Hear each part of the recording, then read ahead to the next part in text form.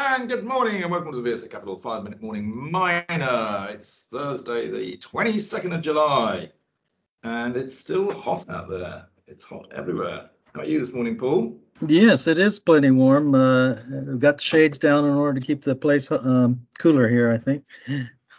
Well, I'm sorry I missed you yesterday, but I had a very good day's fishing with Andy Bruff at Schroders.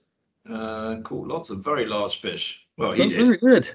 He did, I didn't. But there you go. That's the difference between a broker and a fund manager, isn't it? They get the big fish, we get the little fish. I got it. Anyway, it was a very pleasant day and a good chat as well. Anyway, let's turn to mining. And we better start today, I think, Paul, with Centamin.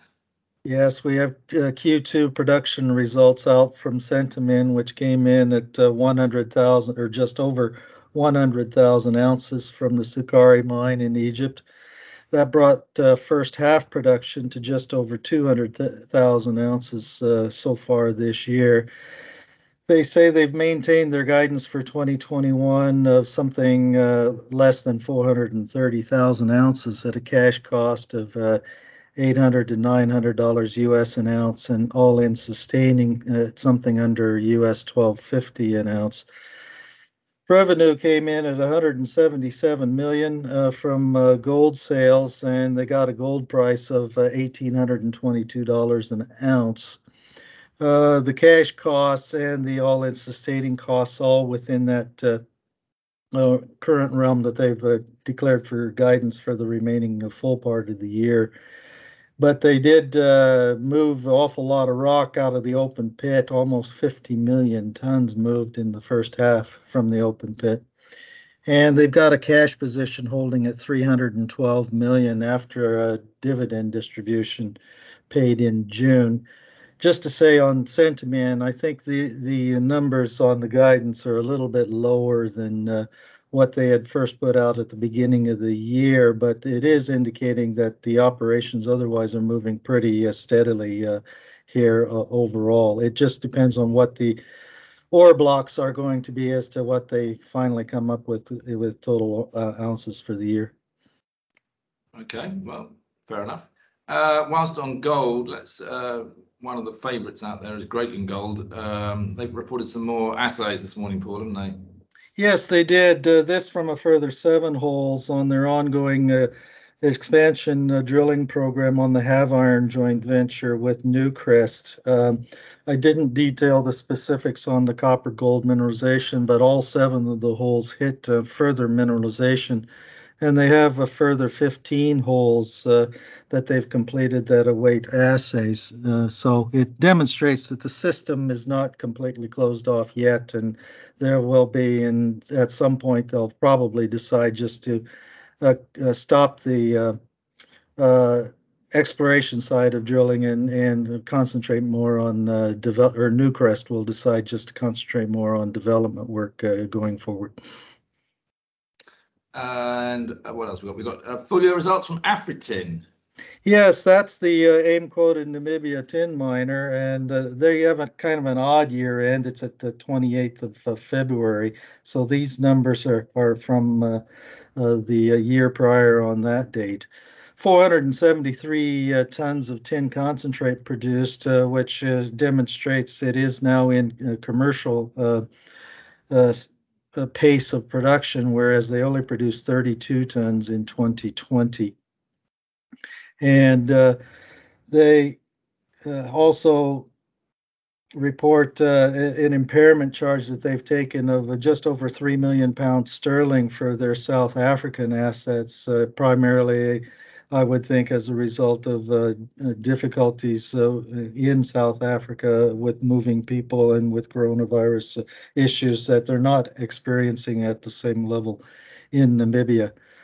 Post-period end, they also raised 13 million sterling for production expansion and to settle outstanding convertible loan notes. So all looking very promising here for Afritin.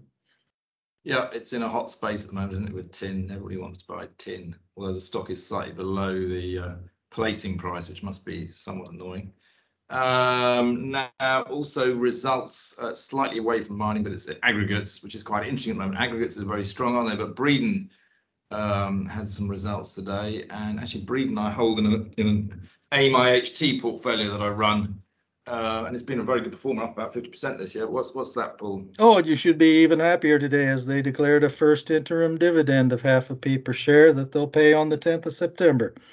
So otherwise, they have a nice recovery in their revenues and earnings, with a 17% rise in revenue, and the corporate story returned to a net profit 46 million sterling versus a loss in the prior 12-month period, which takes into account the expenses that they took on for furlough and that sort of thing with the slowdown in aggregate sales due to coronavirus.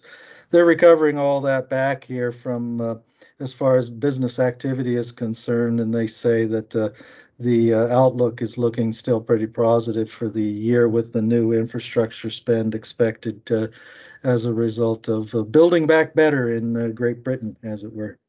Yeah, well, the market seems like it's up 3.5% this morning. So yes, I'm not unhappy, Paul. I'm very that's been a good position for the fund. Yeah, actually, it's a little bit, but whilst I'm in Cornwall, I'm obviously spotting all the Cornish news that is popping up. There's a tiny little bit of news out, isn't there, on the Cornish Lithium and Geothermal Engineering Limited? Yes, that's right. They've chosen GeoCubed, which is the joint venture on the geothermal side of the business for Cornish Lithium, has selected the actual technology provider for the lithium extraction pilot plant by the name of Geolith SAS, which has direct lithium extraction technology. So they'll start in due course treating the stored accumulated sample of lithium-bearing brine to see just how much recovery they can get now. It's interesting wandering around here, actually. I'm playing golf and fishing, that sort of thing. Everybody asks me about Cornish Lithium, Cornish Metals, Tungsten West, what's going to happen to the whole Cornwall and southwest of England mining industry. There's a lot of interest down here, and no one really has a sort of a clue of what's going on. So I do get asked a lot of questions. Let's hope I get the right answers.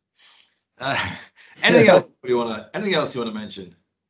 Oh, just to say that AIM quoted mining portfolio company Metal Tiger has subscribed for $1.25 million worth Canadian of First Light Capital, which is a capital pool on the TSX that's essentially going to merge up with the TSX listed New Oro Peru Resources on the Tres Cruces gold project in Peru. It's a sizable resource, about 3 million ounces, of which roughly 70% of it is sulfide open pitable. So it's a first move of Metal Tiger into the country of Peru. Okay, very good. Well, let's call it a day there, Paul. And you may actually have to speak with Ollie tomorrow. I'm not sure. We'll just have to see, because I think I'm back on the golf course with an early tee off. So we'll have to see. Okay, very good. Maybe we'll record it early. I'll speak with Ollie later. Okay. That'll do for now. Okay, very good.